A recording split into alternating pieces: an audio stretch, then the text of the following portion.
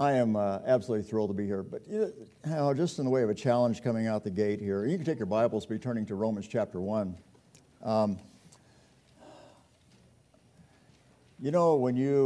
a lot of people are trying to discern God's will for their life, and it's very important that you're active doing what you should be doing as just a believer. And in the process of just doing what you should be doing as a believer, God many times will use your motion in that area serving God to direct you, to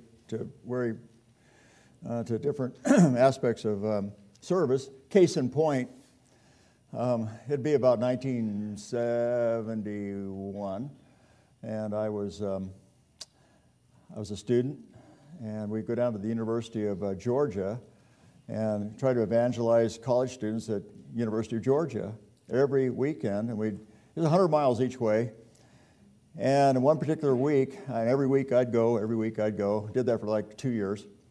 And I was headed down there, and there was a new guy that showed up, and he and I'm 6'4", and in the back seat of a 1967 Mustang. I don't know if you know how crowded the back seat of a 1967 Mustang is, but I'm back there crammed in with this guy. I've never met him before.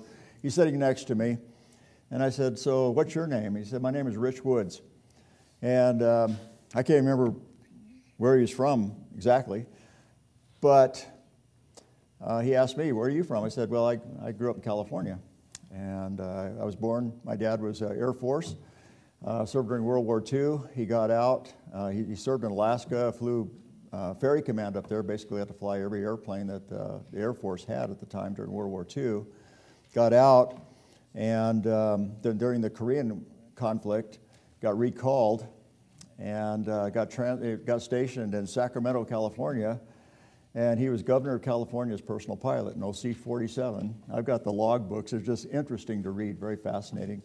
Then he got transferred down to Georgia Air Base in Victorville, and that's where I was born. I was born on the base there. And so I was telling him a little bit of my story. He said, I served a summer internship this past summer at a church in California, and he said, they'd be looking for someone to come back this next summer, and I think you'd be a shoo-in. I think you would fit right in. And the guy's name is David Ennis. He's pastor of this church. And that guy, Rich Woods, never came back on that extension again. One night, there was like 3 cars of people. I just happened to be sitting next to him, And so he gave me his contact info. I called him. Christmas time, he invited my to-be wife and I to come down and just interview. So we drove down. Our home was around Morro Bay, San Luis Obispo area. That's where I grew up.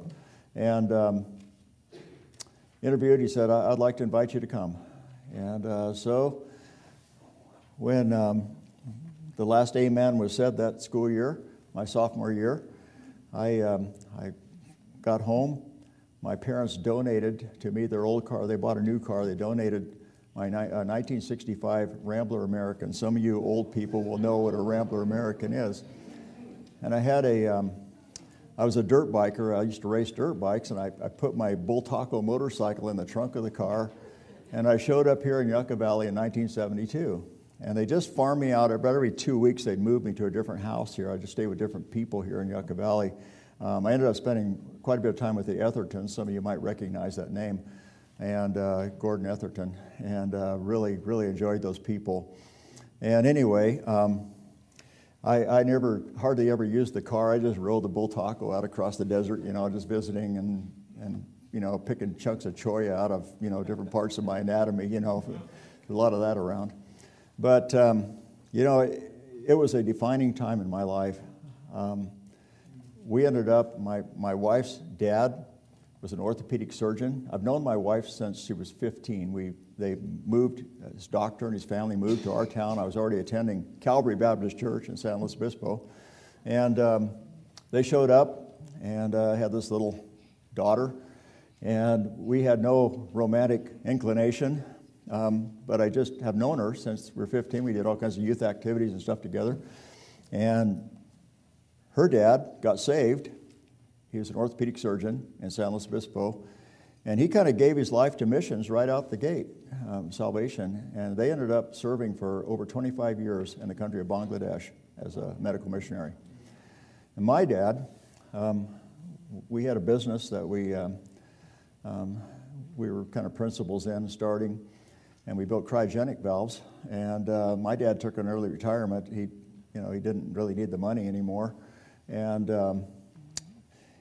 he renewed his pilot's license, and he and Mom moved to the island of Mindanao in the Philippines and set up an aviation program for ABWE. And they were both going to be leaving simultaneously, so Chris and I, she was in San Luis, I was here. We'd talk on the phone, and I said, it's going to be tough. Our parents are going to be just getting on the field and just, getting started, and then we're going to call them and tell them they have to come home for a wedding. I said, how about we just up it and we get married this summer? It was nuts. We were 20 years old. And anyway, so we got married, and then we came back here and just stayed on here at the church for most of the rest of the year. Then we moved back and finished our schooling. But I'll tell you what, that year out of school was just a defining time. And Dr. Ennis, I don't know if he's a doctor at that point, it was Pastor Ennis. I don't know a 20-year-old on planet Earth that I would entrust with the kind of stuff he handed me and said, go for it. It was unbelievable. And I think now, I thought, wow, I just can't believe I got to do this stuff. But he stretched me, but he talked to me a lot and counseled me, and we prayed together. And I still remember, this will kind of go with what I'm talking about tonight.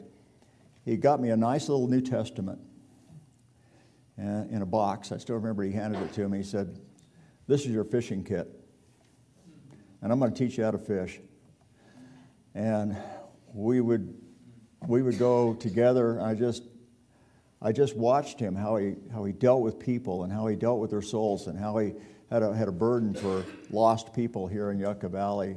And we saw so many people come to faith in Christ. And then I started, going solo. And it was so fun, just one of those rooms. I was teaching junior high boys back here in one of these rooms. And I still remember, one of the boys staying after class, and I had the privilege of sitting there and leading him to Christ right there in the room back there. It was so many rich experiences. But I learned a little bit about the function of a church, and it was so important. And Pastor Coleman and I have been talking about the value of internship. And, what Calvary Baptist has done in the past, I pray that thing will continue, and there'll be others that come along and are mentored to ministry. We're still doing it. I looked at our original prayer letter and prayer card, and I looked at us. We were just kids. And I'm thinking, who in their right mind would support people like us? Just looking at the picture. But here we are, 50 years later, still going. And, I thank the Lord for you guys and the way that you have supported us and prayed for us, but also given so that we could be there and as an extension of this church through your mission program. We started back in 78, Grace Baptist Church in Salt Lake City. I didn't really realize it at the time, but I think I'm more of a country guy, and Salt Lake was kind of hard. And then the Lord started moving us to rural areas. We were in Salina, a town of 2,300 people. We were there for 13 and a half years and established Faith Baptist Church. Praise the Lord. All the churches are still continuing on and solid. And then after 13 and a half years, we moved to the little town of Marysvale. And when I told my wife that we were intending to go to Marysville, she said, we can't go there. I said, why?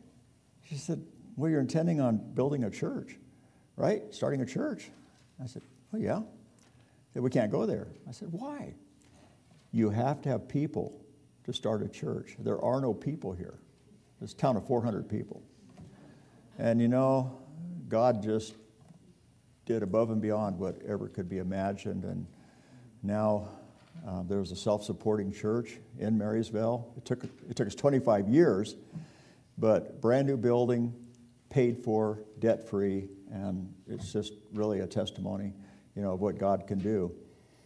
And then the week that we passed the baton to the new pastor in Marysville, there's a church 150 miles north and a little bit east of us. Suddenly became without a pastor, so we stepped in there, and the Colemans actually were there at Price one time, and they were on vacation and came through. And it was more of a revitalization. The church was not in real great shape. And I praise the Lord after 2 years. I figured it'd be a couple weeks, a few weeks, maybe a couple months. We were there 2 years, and now they have a new pastor, and they're doing great. They're absolutely doing just wonderful. Well, then what do we do? And I'm a couple ticks, about one tick over 70 now, and I didn't really see us starting another church, but here we are. And brother, you're a few years in now with your church plant. We're 6 months in with Community Baptist Church in Tropic, but there's no other options. I mean, there's the Mormon Church, or there's us, and that's it. And Bryce Canyon, we're 10-minute drive from the entry of Bryce Canyon, this church, and Bryce Canyon gets over 2 million visitors a year, and they find us on the internet. They walk into church. This same statement is made. Do you realize, you're the only Bible option church, in the whole area? And, yeah, we kind of know that. That's why we're here. And I would, the church, it's going to take a while, just a bunch of little small farming communities, but we're seeing some great things in God's blessing, and we're excited to be there and to be your representative there. As you think about all that's going on with Israel right now, it's in the news. We all are thinking about it, I think, and praying for the peace of Jerusalem. Not too long ago, I had a guy in our church that showed up one Sunday, at that time lived about 12 miles south of us. Red hair, I think he was 34 years old, and he sat through the service. He caught me at the door. He said, well, that was interesting. He actually had moved there, lived there. He moved from Las Vegas up there. And he said, but I just want you to know I'm Jewish. And he said, I don't believe that Jesus is Messiah. I said, Randall, we'd love to have you keep coming. And so he kept coming. And around Christmas time, I preached some of the Old Testament texts, concerning the prophecies concerning the coming of Christ. And my wife said, and I don't do Facebook. It's just, to me, I just don't do it. It's too time consuming. I figured my wife will tell me anything I really need to know. So anyway, she said, you ought to see what Randall's posting on Facebook. And I read a couple of the posts, and I said, I think he's getting it. He's making, he's starting to understand that Jesus really is Messiah. And it wasn't too long after that he caught me at the door going out. He said, hey, Pastor, could we talk this week? And I said, sure, Randall. What do you want to talk about? He said, well, I really believe that I need to be saved. And I said, well, we can do that right now. He said, really? I said, yeah. And people in our church hang around forever. And so we were in the office for a while. He had it all figured out. He really did. He didn't need a lot of coaching. He just needed to formalize it.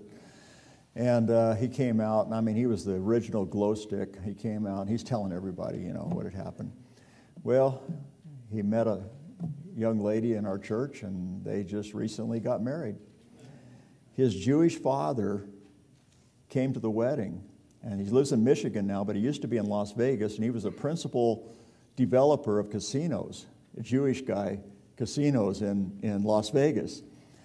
He personally they wanted to build a new synagogue, a new Jewish synagogue in Las Vegas. You know what the price tag was in the synagogue? And he raised all the money from casino owners to build this casino, $40 million, a synagogue. But he's pretty proud of that, and so Randall said, my dad just really loves airplanes. He said, do you think you'd take him for an airplane ride? I said, sure, I'll do that. So we're flying around, and he said, so how did you come to do what you do? And I said, well, it's kind of, it's just not a great venue to be talking too much up there. And I said, I'm going to tell you all about it when you buy me breakfast when we land. And so he said, okay, that's the deal. So we talked in the restaurant for an hour and a half. And I could just see I could see this guy is tortured because he's now got a son that's a believer. And he's hearing this. And I drove him back to where he was staying in Airbnb. We sat in the driveway for another hour and a half and just solid witness to this guy. He hasn't gotten saved yet. And some of you have probably seen this movie. I saw it years ago. It's got a real simple title. It's got 2 letters in the title. It's Up. Anybody seen Up? Yeah, some of you. Okay. And it's not too bad a movie. It actually teaches them pretty good moral principles. But there's a pack of dogs in the movie, right? You remember the pack of dogs? And they're bent on destruction. They're bent on destruction. And there's one word that's shouted out that instantly changes the evil direction they're headed. What is it? Squirrel. Yeah, right. And I say squirrel. And man, they're, squirrel, okay, and they're off. But similarly, and kind of in an opposite way, I see Christians who are headed in a right, God-honoring direction, and Satan, the great enemy, comes along and he yells out, squirrel, and we get so easily distracted, don't we? And we're off the rails. We're doing something that has no eternal significance. Christians, it's so easy to get sidetracked from the will of God. I've been a minister for 50 years now, and I have seen churches divide and split over some of the most ridiculous stuff. It's ridiculous stuff. So biblically, what should be the focus of New Testament Christians? What should be the focus of Calvary Baptist Church, the people in Calvary Baptist Church right here in Yucca Valley? Well, here in Romans chapter 1, there's a reason I have to read several verses. I won't read as many as Brother Casey read. I was really concerned that he was going to read all of Psalm 119. But I'd like to read a few here. Paul, a servant of Jesus Christ, called to be an apostle, separated unto the gospel of God, which he hath promised afore by his prophets in the Holy Scriptures, concerning his Son Jesus Christ, our Lord, which was made of the seed of David according to the flesh, and declared to be the Son of God with power, according to the Spirit of holiness, by the resurrection from the dead, by whom we have received grace and apostleship for obedience to the faith among all nations for his name, among whom are ye also the called of Jesus Christ. To all that be in Rome, beloved of God, called to be saints, grace to you and peace from God our Father and the Lord Jesus Christ. I'll stop there. Whole lot of points can be made from that passage of Scripture. I'd like to focus on the word gospel in verse 1. Focus on the word gospel. So, in the first chapter and a half of Romans, you see the word gospel appearing several times, actually. It appears. So, from all of chapter 1, halfway through chapter 2, it appears several times. I'm going to just look at 3 instances where it appears. And here in chapter 1, verse 1, it is called the gospel of God. Notice that, the gospel of God. This phrase likely, describes the genius that is behind the gospel, the brilliance, the source of the gospel. God is the architect of the gospel. The Greek word gospel, by the way, I think you probably all know, simply means good news. It's really simple. It's just what the word means. The second instance of the word gospel that I'd like to bring out to your attention is found in verse 16. It's a very familiar verse. For I'm not ashamed of the gospel of Christ, for it's the power of God unto salvation to everyone that believeth, to the Jew first, and also to the Greek. But notice here there's a little bit of a difference. Verse 1 is called the gospel of God, I think denoting the fact that he is the genius behind it, he's the architect of it. But here it is called the gospel of Christ. And I think we see here the means by which the gospel came to man. Jesus, the Son of God and God the Son, came to earth on a rescue mission. He came to give his life. And it's interesting that verse 16 goes on to describe the gospel of Christ as the power of God. And if you back up to verse 4 here in chapter 1, notice the declaration that is made concerning Christ. He's declared to be the Son of God with what? Power. Same word. With power, according to the Spirit of holiness. And so it's the very power of God that declares him to be God to come in the flesh. And Christ's gospel is the power of God unto salvation, and that's how it affects us as humans. The gospel impacts us by the power of God. So the power of God brought Christ into the world. The power of God impacts us with the gospel that comes forth from Christ and what his redemptive work. Then a third passage that mentions the gospel, and this one's, kind of in the context of judgment, chapter 2 and verse 16. And I'm not going to deal with that so much. I just want to deal with the word. And in verse 16 of chapter 2, it says, "In the day when God shall judge the secrets of men by Jesus Christ, according to my gospel." Who wrote it? Who's the human author here? Paul, right? And I find it really interesting that he calls it my gospel. So you got the gospel of God, the gospel of Christ, and now my gospel. What do you suppose? Is Paul saying, well, I helped God, come up with this plan of salvation? No. He's saying, it's my gospel by ownership. I have owned this. It is. I have accepted this, therefore it is my gospel. I think that's an important distinction to come up with. If mere religious practice could save people, Paul had it made, right? Philippians chapter 3. What do you read in Philippians chapter 3? Paul calls himself the Hebrew of the Hebrews. There's no Hebrew that was more Hebrew than Paul. And a really good Pharisee, right? I mean, you can read that whole passage in Philippians chapter 3. Great Pharisee, blameless concerning the law. He goes on and extols all the virtues that he had BC, before Christ, right? But what did all that score him with God? A big fat zero. Nothing. And it's easy for people to check all the religious boxes and jump through all the religious hoops and still have no hope for eternity. What is the determining factor for a right relationship with God? It is the gospel. It's the gospel. And more importantly, it's accepting the gospel. Yeah, it's the gospel, but for it to be efficacious for any person, it has to be accepted into the life, as in my gospel. That's what Paul says. It's my gospel. Chapter 2, verse 16.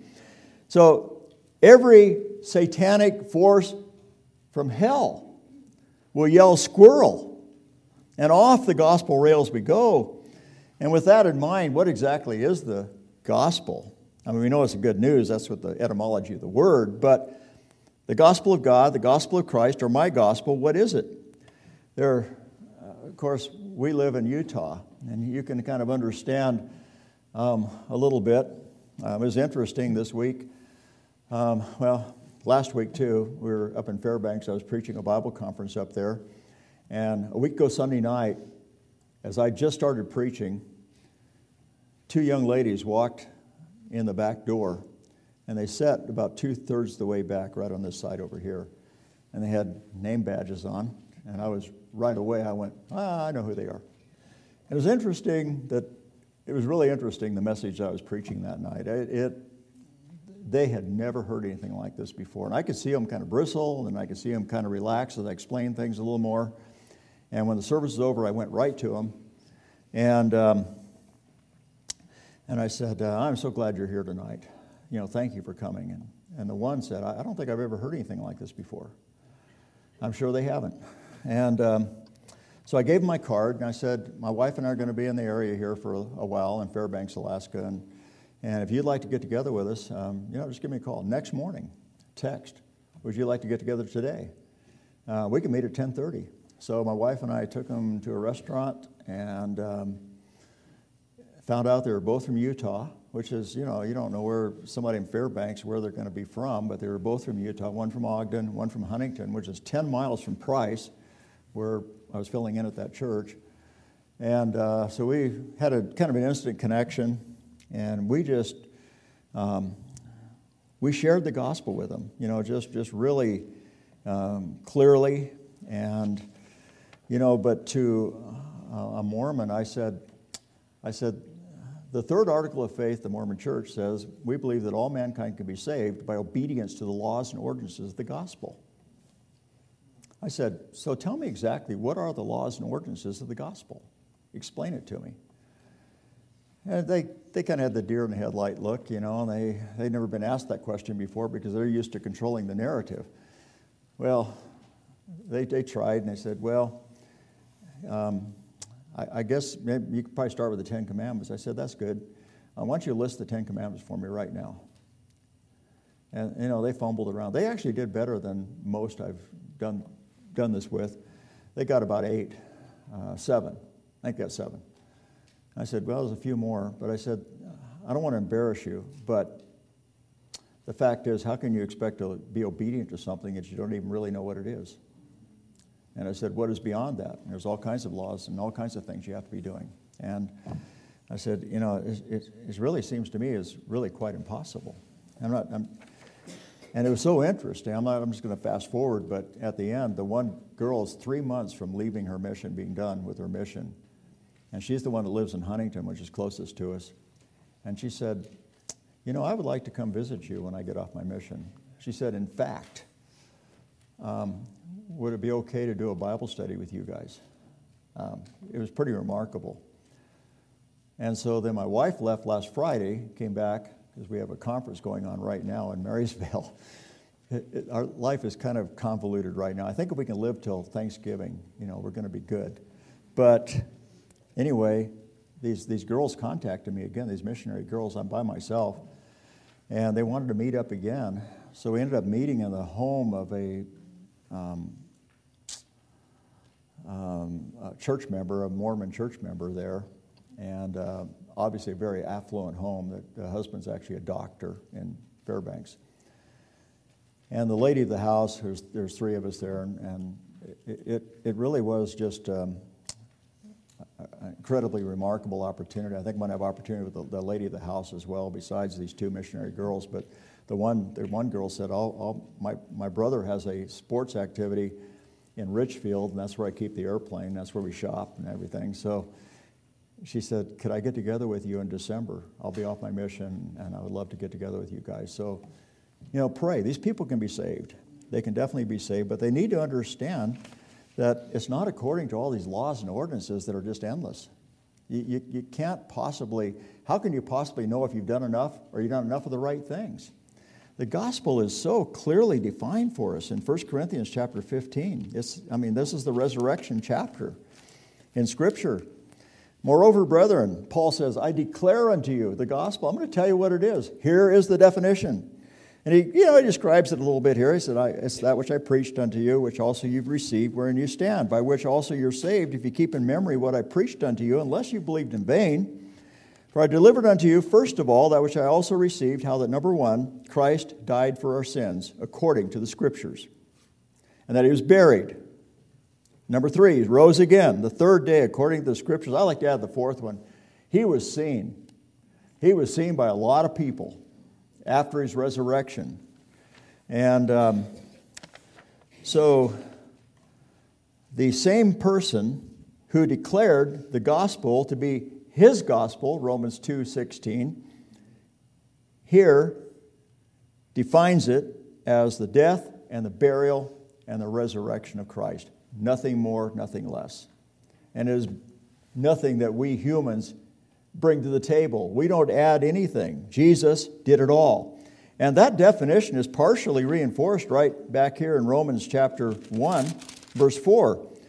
He's declared to be the Son of God with power according to the Spirit of holiness by what? The resurrection from the dead. So there's part of the gospel right there in chapter 1 of Romans. Major component of the only genuine gospel, resurrection of Jesus from the dead. His victory over death means our victory over death as we put our complete confidence and trust in his finished work upon the cross, his death and his resurrection. So, we have that hope when the gospel becomes our gospel, like Paul says here, it's my gospel. My senior year in high school, I grew up, like I say, my wife, everybody else in the church. We had about 25 teenagers in our church. They all went to a different high school than I did. Because of where I lived on a little beach community, I had to go to Morro Bay High School. I was like the lone eagle there. I was by myself. And it became very easy to live a very duplicitous life. And I live for sports. I love to see my name on the sports page, every week. And I lived for that. And I had been ashamed of the gospel. And this verse, Romans 1:16, it changed my life. It's a good thing when Scripture changes your life.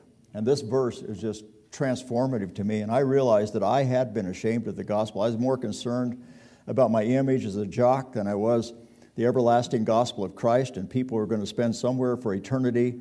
And Satan was shouting squirrel at me continuously. And I was off the rails. Have I always put the gospel first since my senior year in high school? Absolutely not. I have not. I've missed many, many opportunities to share the gospel with people who need to hear it, and chased after those ethereal squirrels out there. But sharing the message of Christ and the gospel has become a very high priority in my life. And I know I still will probably miss opportunities. I think we all will. But it needs to be a high priority, whereas it wasn't at all before. And through the years, there's just countless numbers of people that God has somehow been pleased to use me to explain to them the gospel and see them accept it into their life. Look at those 7 verses just a little clearer here. Did you happen to notice that there's a reason I read verses 1 through 7? Do you know why? It's all one sentence. So, it's not good just to leave off in the middle of a sentence. Well, this is 7 verses that comprise one sentence. Paul was kind of known for penning kind of long sentences, and if I had done that in English 101, I would have flunked for sure. But the brilliant Apostle Paul gets a pass on long sentences. Remember, this is a letter to a church, verse 1. And verse 1 identifies the author, Paul, an apostle. You get all the way clear to verse 7, and you find out who he's writing to. It's the church at Rome. You find that out in verse 7. But let me tell you something. Paul really juices up between verse 1 and verse 7. There's all kinds of really great stuff in the middle of this, helpful things given between these 2 verses. And as I reflected upon my 3-hour conversation with this Jewish guy, this passage just jumped out at me as I thought about this Jewish guy. And it says, verse 3, concerning Jesus Christ, he is this great one who is declared to be the Son of God with power. His coming to earth was prophesied and promised of old by the Old Testament prophets, verse 2. And it's so sad to me that the Jewish people are still looking for the first coming of Christ, when in fact, and the reality is he's already come and gone. And our anticipation is for his second coming, his return for his own. All the Jewish people need to do is connect the dots between the Old Testament and the New Testament. It's right there. It's in their face. So it just pops off the page. No question that Jesus really is the Messiah. With that said, we also need to be aware of the danger that there are false Christs out there. Many false Christs, false prophets. John, writing in his second epistle, and verse 7, he says, many deceivers are entered into the world who confess not that Jesus Christ is come in the flesh. And verse 9 continues, said, whoso transgresseth and abideth not in the doctrine of Christ hath not God. This is serious stuff.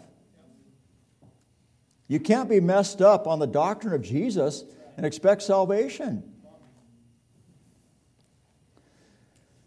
And going back to Romans 1:4, Jesus is declared to be the Son of God with power according to the Spirit of holiness, or the Holy Spirit, by His resurrection from the dead.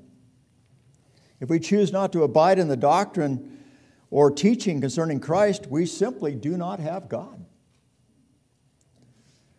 We have no gospel. We have no good news. We're without Jesus, who is defined and described in this book of God. We have to get Jesus right. So that's important too. And we have the right Jesus, grace comes into play. And I appreciate Brother Casey. We've in praying tonight together, he talks about he talked about God's grace in our prayer. And verse 5 here in this passage, it says, by whom or through whom we have received grace. Gospel of God, gospel of Christ. My gospel is grace-based, not performance-based, not our performance. So as Paul closes out this massive sentence, he says to these Roman saints here, grace to you and peace from God our Father and the Lord Jesus Christ, and it's always in that order. You don't have peace until you've experienced the grace of God. So it's always grace first, and then peace comes as a result of God's grace. Unmerited favor, the loving kindness and goodwill of a merciful God. It's that which saves us.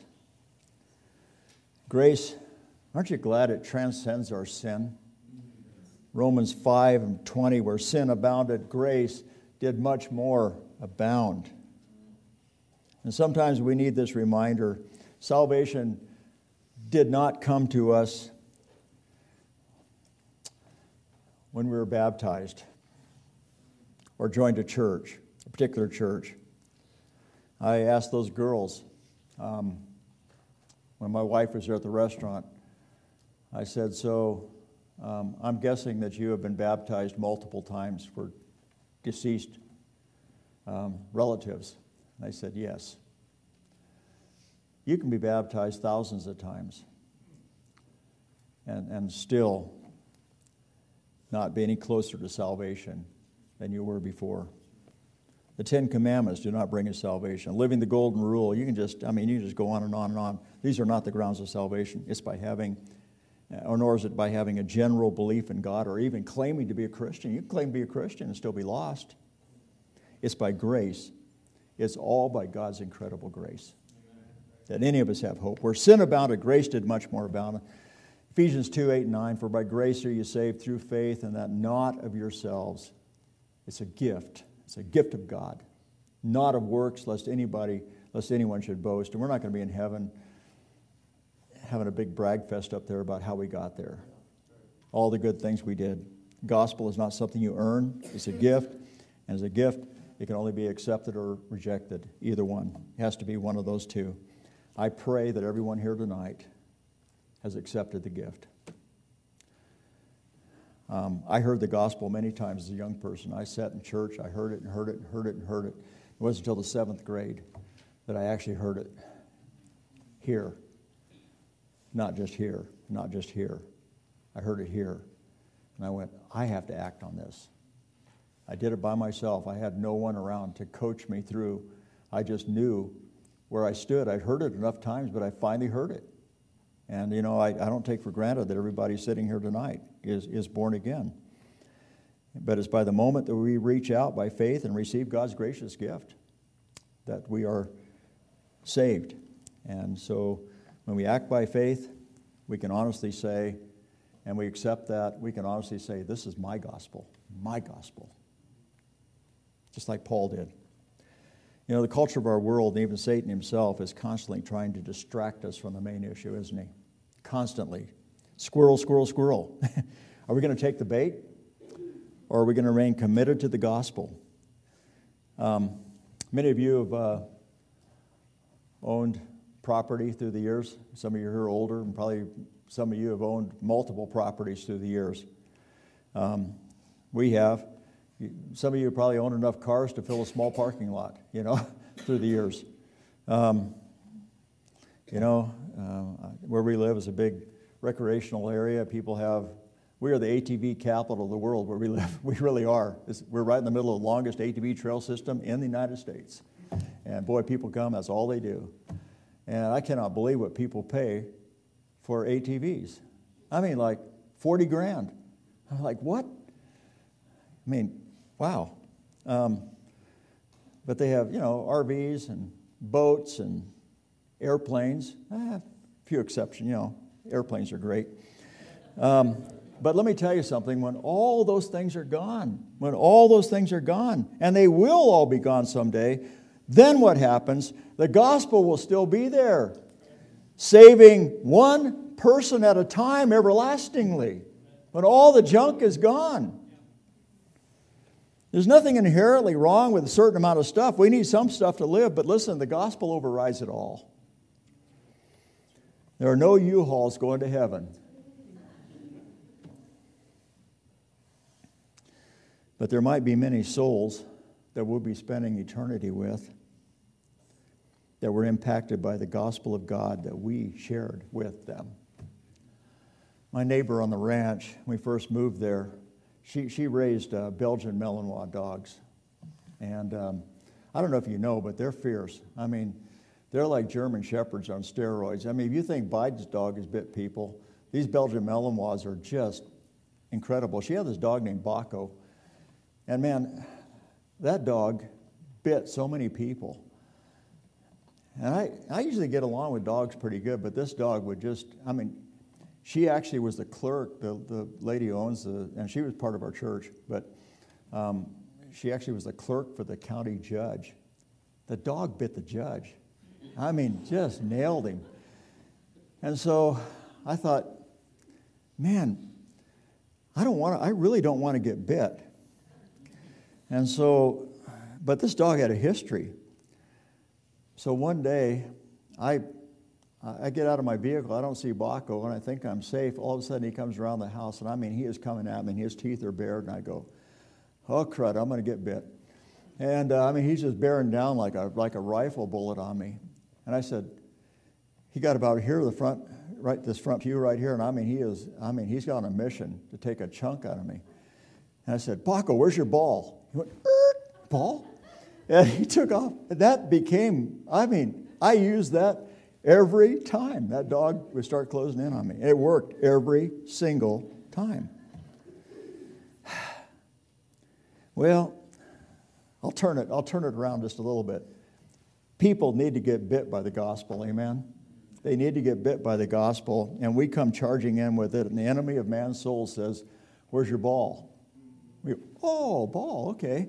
And we're off looking for a stupid ball. All that to stay focused on the gospel. There's people right now in this town, right now, in Yucca Valley that are considering suicide.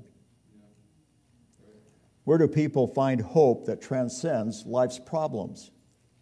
The gospel. There's couples in this town right now. They're on the precipice of a divorce. What hope is there for them to repair years of damage? The hope of the gospel, the hope that it brings. There's people in this town who are being destroyed by alcohol and drug addiction. The gospel, this power of God, is able to liberate them from these intoxicants, these crutches that they've taken into their life. There's children in this town who are being wickedly abused. What hope do they have? Yes, the perpetrators need to face justice and judgment. But beyond that, the abused need to receive the eternal hope of the gospel. I'm talking about real life. These are people who live right here. I'm not making this stuff up. There's several people in this town, I guarantee you right now, that have lost their job suddenly, and they have no idea how they're going to pay this pile of bills that's just stacking up. They need the hope of the gospel. And right now, there's several people in this town that have just received a diagnosis that they have a very, very short time to live. Well, they, of all people, they need the gospel of God. They need the gospel of Christ. They need it to become their gospel. You've got hundreds of Mr. and Mrs. I'm all rights out there who think that through religious effort they are somehow fitted to live with God for all eternity.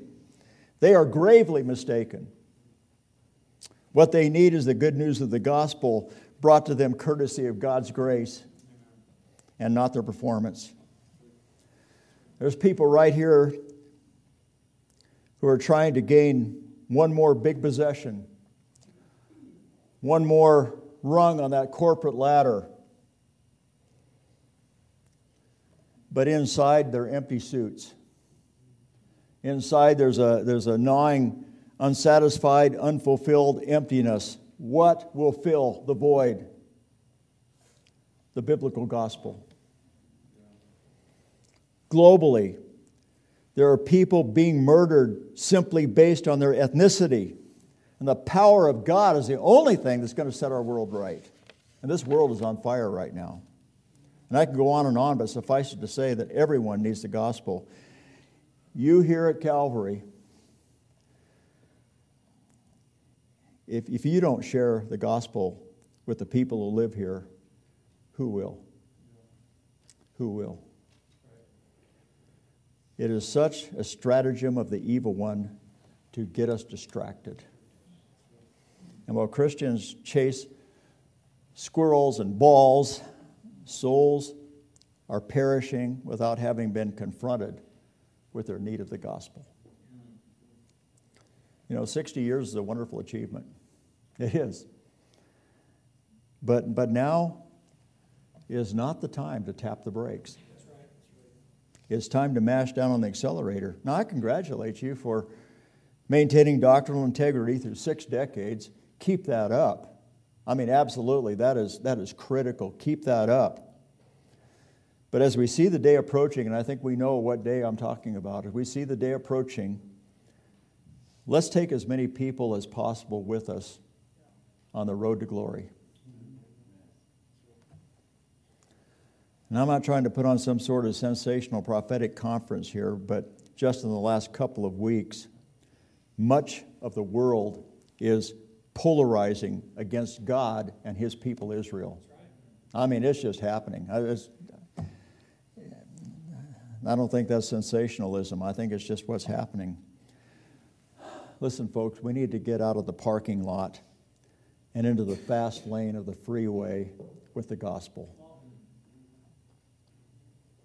We're not guaranteed another 60 or 40 or 30 or 10 years or even another year. We're not guaranteed that before Jesus snatches His church out of this world. Let's just stay gospel focused. Man has devised bombs and rockets. But let me tell you, folks, we have the ultimate power of God in the gospel. Amen. And it's better than anything man can engineer. Yeah. We just need to unleash it on our part of the world. Us up there, you here, unleash the gospel wherever you're at. Let's pray. Lord, I pray that you take some of these thoughts and brand them in our minds. We're so thankful, God, that you orchestrated, you drew the plan for salvation, and that Jesus came and He incredibly gave His life. It wasn't taken from Him. He gave His life for us on the cross of Calvary. His blood was poured out. Oh, Lord, we can never thank you enough for that gift. But the least we can do is accept it. And when we do, we know that it will become our gospel, my gospel, Paul said.